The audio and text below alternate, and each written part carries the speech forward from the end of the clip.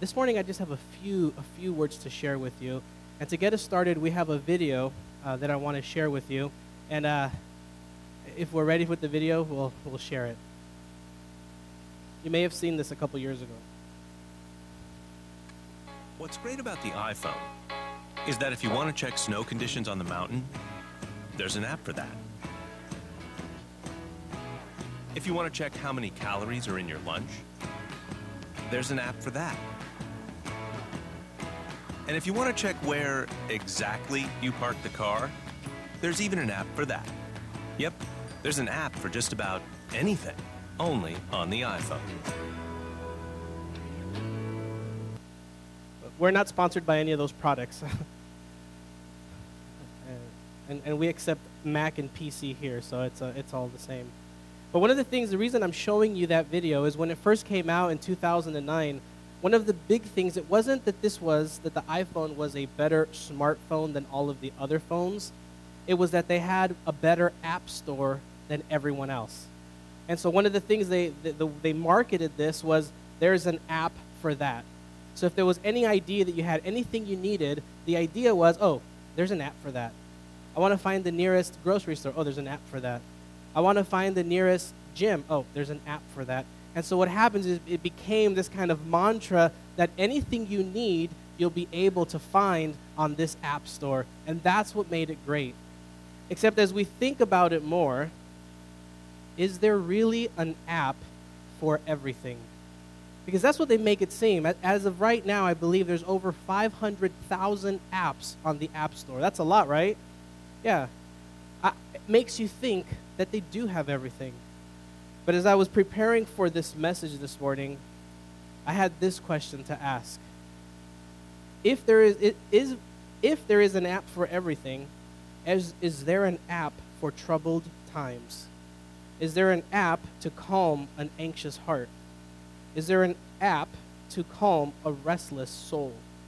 Is there an app to heal a broken heart? Is there an app to heal broken relationships? And the answer is that no, there is no app that deals with the deep things of life.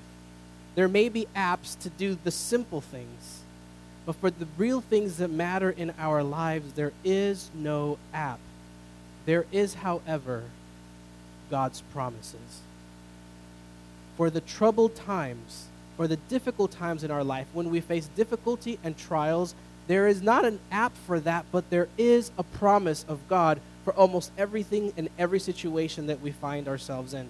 The difference between the app and God's promise, if you've ever downloaded an app, what happens? You download it, you play with it for a couple of days, and then you write a review. And sometimes the reviews tell you that this app doesn't fulfill what it promised it would when you paid $1 or 99 cents.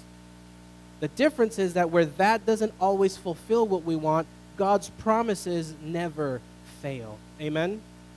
And so we look at our first text of the morning, and it's Lamentations 3:22.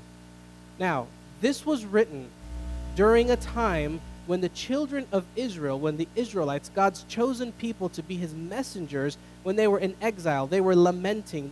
This whole book of Lamentations, as the title describes it, is just a bunch of laments because they were in a tough spot. And yet, tucked in the middle of this says this: the steadfast love of the Lord never ceases. His mercies never come to an end. They are new every morning. Great is your faithfulness. The Lord is my portion, says my soul. Therefore, I will hope in him. You see, what we find in this life is that we look for so many other things to calm an anxious heart. Isn't that true? For some people, I heard a story of a friend of ours, well, not really a friend of ours, but from a friend of ours, that she had such a bad day at work that she decided to drive to South Coast Plaza to go on a shopping spree. Now, some of you I know can relate to that. And afterwards, she says, it didn't even make me feel better. I was listening on the radio this week, and there was some lady, they were interviewing a lady that's into crystals or something like that, right? I don't know what it's called. I was just listening for a little bit. And the person that was doing the interview says, oh yeah, I've heard of this. My mom gave me a crystal that I hang in my apartment, and it's supposed to restore my soul or calm my spirit. I don't know anything about crystals, but I have a hard time believing that an inanimate object can do very much. Kind of like those bracelets people wear, the magnet ones. Do those help? Do they? I don't know. Just like to give my wife a hard time about that. She has one. But the truth is that we look to so many things in this life that we hope will give us calm or will give us hope or will make us feel better. And the truth is that there's very little that we can find that will actually calm our hearts. Isn't that true? Is that true? Because even if it's a little bit, even if it helps for a little bit, if it's a real problem, it's still going to be there after this. And so we have another promise of God in Matthew 1:23, kind of getting ready for the Christmas season. And it says, "Look, the virgin shall conceive and bear a son, and they shall name him Emmanuel," which means what? God is with us. You see, when God makes a promise like that, he can't take it back. If God gives his word, then his word will stay true from now until eternity. And so the promise of God is that he is a God who is always with us. The problem, I think, that happens sometimes is that we choose not to be open to God's presence in our lives. Isn't that true? Has it ever happened to you? And then when we look back, right, they say hindsight is 20/20. When we look back, we realize, oh, God was always there. Because when God gives his word, it's his word till the end. And God's promise is that he is with us in the most difficult of circumstances and in the good circumstances. God is always there. The variable is always ourselves. Are we open to God's presence? And as we read for our scripture, I want to look at another text. And I'm setting up the groundwork for this. Where another promise is that it says in 1 Peter 5, verse 7, Peter writes, "Cast all of your anxiety on him because he cares for you." Cast all of your anxieties on him because he cares. A couple of weeks ago, we talked about how nobody likes a friend that always comes to you and talks to you about all of their problems, right? Or it's not that we don't like it, but after a while, it begins to drain our soul, right? And yet God says, look, you may not always have someone to go to, but you can always come to me because I care. Now, in our human relationships, it's very possible that we can care for someone very much and we can love them and we can always want to be there for them. But every once in a while, with some of these relationships, if there is a break in the relationship, we don't feel comfortable going back to that person. But God says, I will care for you always, even to the very end. And so God says, come to me, cast all of your anxieties to me because he cares. Here's the thing about God, is that God is always extending an invitation to you. And God doesn't shut that invitation down ever. But rather, it's like those Facebook posts, right, where people invite you to something. It's like God is constantly pressing that send button on Facebook, that he keeps inviting you day in and day out. Because God is never at rest. As we've been going through Psalm 23, what we've begun to see from the very beginning is that God is the one who wants to lead us every step of every day.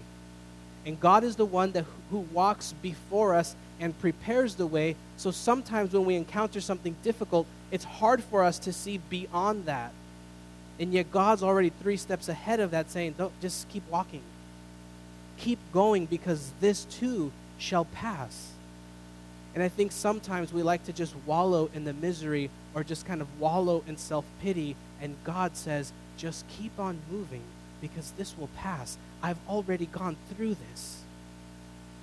I think sometimes we have to remember that when we do face, maybe it's something at work, maybe it's your marriage, maybe it's with your kids, maybe it's with someone here in church. Whenever we face some sort of difficulty, God says, just keep moving forward and trust that I am preparing and paving the way. To which we come to the text for this morning, the main text. And if you're visiting with us, we're doing a sermon series through the book of Psalm 23, through the chapter Psalm 23. And we're at the part that says that God, restores my soul. And the only reason that somebody's soul needs to be restored is that it is distorted or disrupted or it is out of sync and it's broken.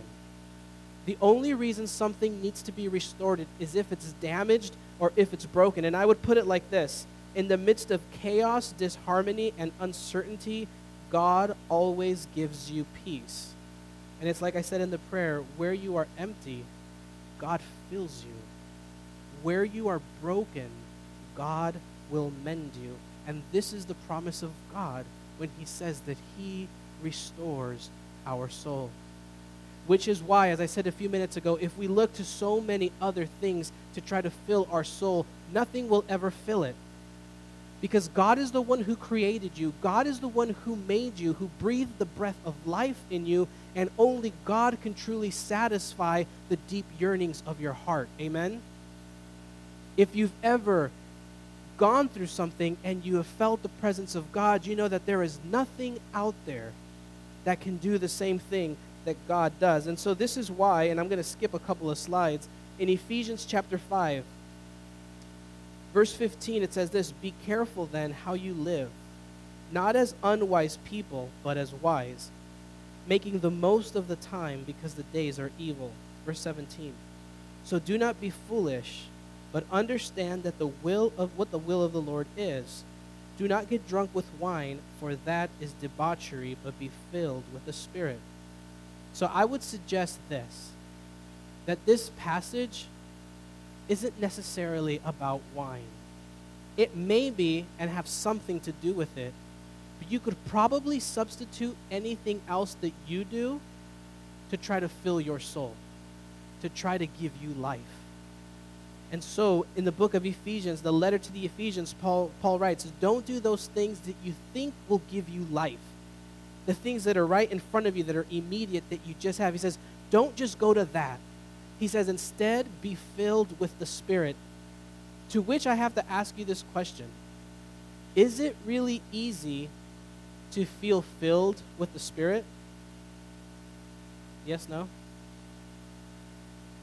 For some people, it is easy. But for some of us, it's a feeling that we don't know how to feel. Does that make sense? And so we try to be filled with the Spirit. And every morning we wake up and we say, Lord, fill me with your Spirit that I would live my life in honor and giving glory to you. But the truth is that as soon as the day gets started, there are so many other people's voices in our head that it oftentimes easier to listen to the people who speak the loudest, even though we should be listening to the still small voice of God. And so when Paul says, do not be filled with wine, what he's really trying to get across is do not fill yourself with all the other stuff that you think will give you life, because it won't. For only the author of life and the source of the one who gives the life, only he can truly fill you.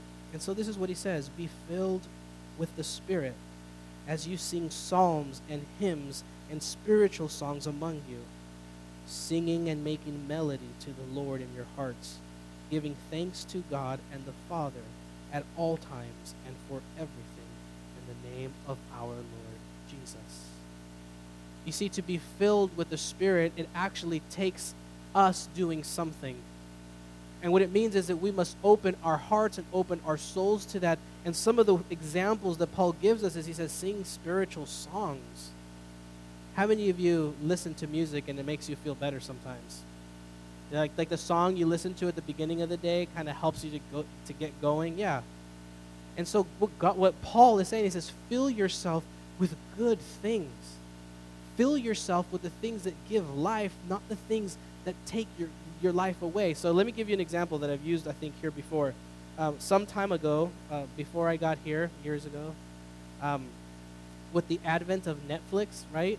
You have all these shows that you can watch on television, on your computer, and you can just keep clicking on it and watching as long as you subscribe. And so there would be times where I would spend like 2 days watching a television series because I wanted to see how it ended. And at the end of that, not only did I waste my life, I also felt completely and utterly empty. Now, I'm not telling you to not watch television. The example is that for me, that robbed my life.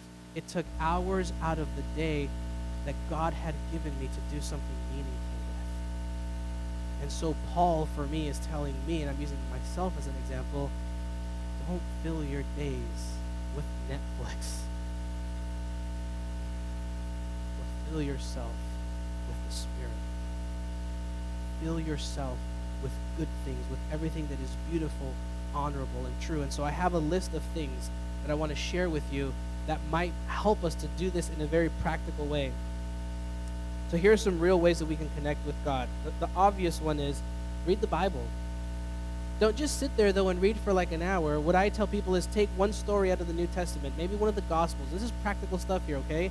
But this is what I do when I lead some people through Bible studies. Take one story from the New Testament, from one of the Gospels, and just read that. And people always tell me, but that's going to take me like 2 minutes. I said, okay, then read it 10 times. But read it. It's not about how much of the Bible you read. It's about how much of the Bible stays with you. It's about how much it really begins, or how the Holy Spirit shapes you by what you are reading. And guess what? You may come through to a story that may not say that much to you. That's okay. All of the Scripture is inspired by God. It's all God's Word. So maybe you just have to spend a few extra minutes asking God, what is this saying to me today? So that's one practical way we can fill ourselves with the Spirit.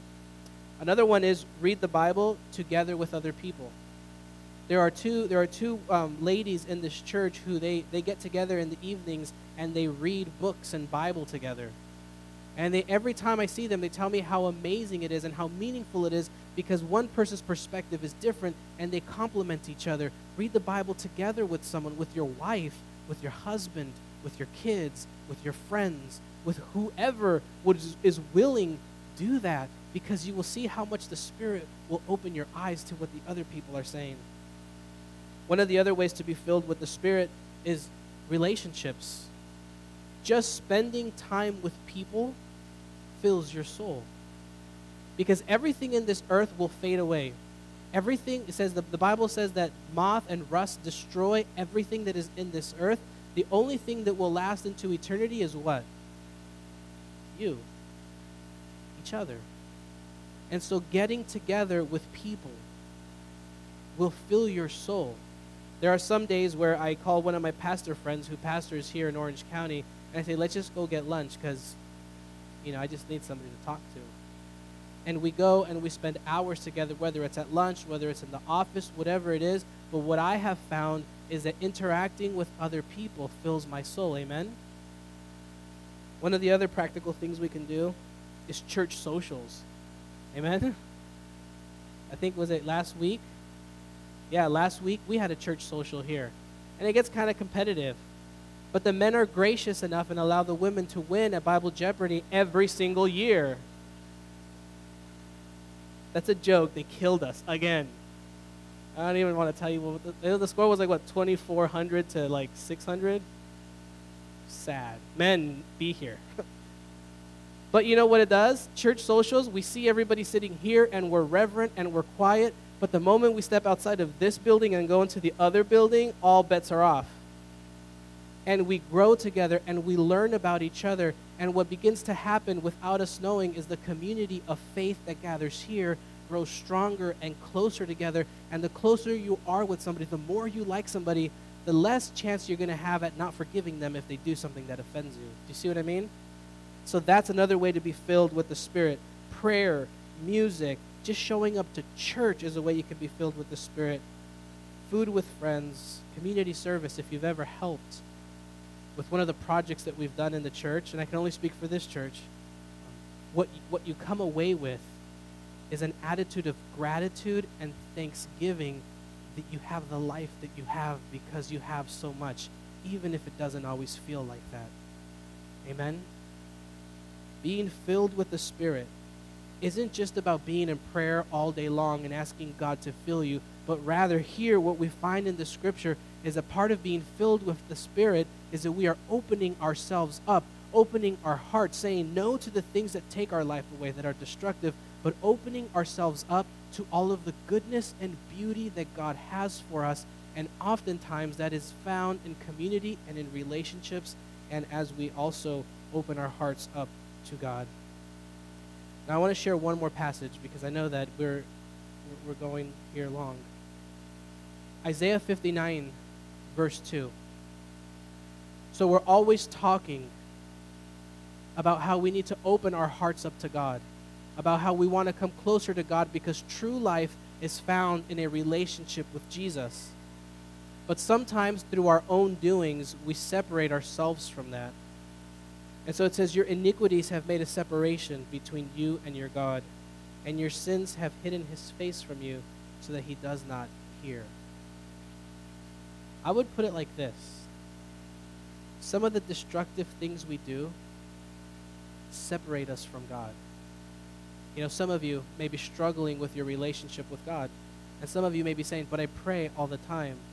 But the truth is that to say that we have faith in God is different than living as though it is true. Because sometimes we just fill our lives, and this is the theme for the day, sometimes we fill our lives with all of these things that are destructive. And God is just standing there waiting for us to come out of that haze. But the truth is that the longer we stay in these things, these destructive tendencies, and they're different for all of us. You know what they are in your life, the things that you just have to put to sleep and put to death. God says, I'm here. Remember, I am the God who is with you. I am the God who cares. I am the one who is trying to rain blessings upon you every single morning. I am the God who walks before you and prepares a path, but I can't do this without you walking alongside me. And the truth is that sometimes the reason we are not connecting with God isn't because God is holding off. It's because we are holding off. And it's time for us to come face to face with the things that are keeping us from entering into that deep relationship with Jesus. Because without him, we will never experience the fullness and the meaning of life. Without Jesus, we will never experience the life that God has always created us to live, which isn't a life of richness and of having all the toys. That's not, for God, that necessarily isn't important. You know why? That's biblical. You know why? Because when it talks about heaven, what are the streets paved with? Yeah. Have you ever wondered why that is? Because there will be no value. The thing we walk on is what we value here. And I would suggest and I would argue that the reason heaven is paved with streets of gold isn't because it's a magnificent place. It's because what we value here isn't really that important there. What we think is valuable and important here, for God, is like, that's the stuff we walk on. That's our dirt. Now, I don't know, God didn't say that, but that's what I read into the scriptures in Revelation chapter 21. Because what God is calling us to do here is that to be filled with the Spirit means to live a meaningful life in relationships with people, always opening our hearts up to him. And in the process of all of this, God is the one who will restore your soul. He is the one who will fill your emptiness and mend your brokenness. This morning, I want to close with prayer. And I want to just challenge all of you, because this is the thing we always say. I want to have a relationship with God, but then my day starts and it gets so busy that sometimes there is no time for that. I would say that sometimes we're investing in the wrong thing. And I would challenge each one of you here this morning. I know life is busy. I know it's busy. And there's very little time to do a lot of things. But I would challenge you this week that the moment you go to be filled with that thing that you really want to do because you know it's going to make you happy, to stop for 2 seconds, a minute, and just open your heart to God in prayer and say, God, I can't wait to go watch this. But before I do, I want to ask you to fill my soul with your Spirit. Do that. That's practical. And see if God is not going to work amazing things in your life this week. And then next week, come back, and I want to hear about this. Okay, for Thanksgiving Sabbath in 2 weeks. Do this prayer for 2 weeks, and then we're going to open up our church for testimonies to hear how God has been working in your life. Hey, this is God's promise, not mine. So make God keep his word. Say, God, fill me with your spirit, and then wait to see what God will do in your life. He's done it for me, and he'll do it for you. And I want to challenge you to do that. Let's pray. God, as the words of Scripture kind of marinate on our hearts and on our minds, we pray that we would say no to all of the things that are destructive to our hearts. Say no to all of the things that we think make us happy but actually rob us of the life you've given us. And God, may you give us the courage to seek you first in all things. And God, this morning, as the pastor of this church, I claim the promise that you are with us and that you will fill our hearts. And Lord, we claim the promise that you will do great and mighty things for those who will be your witness. In the name of Jesus, we pray.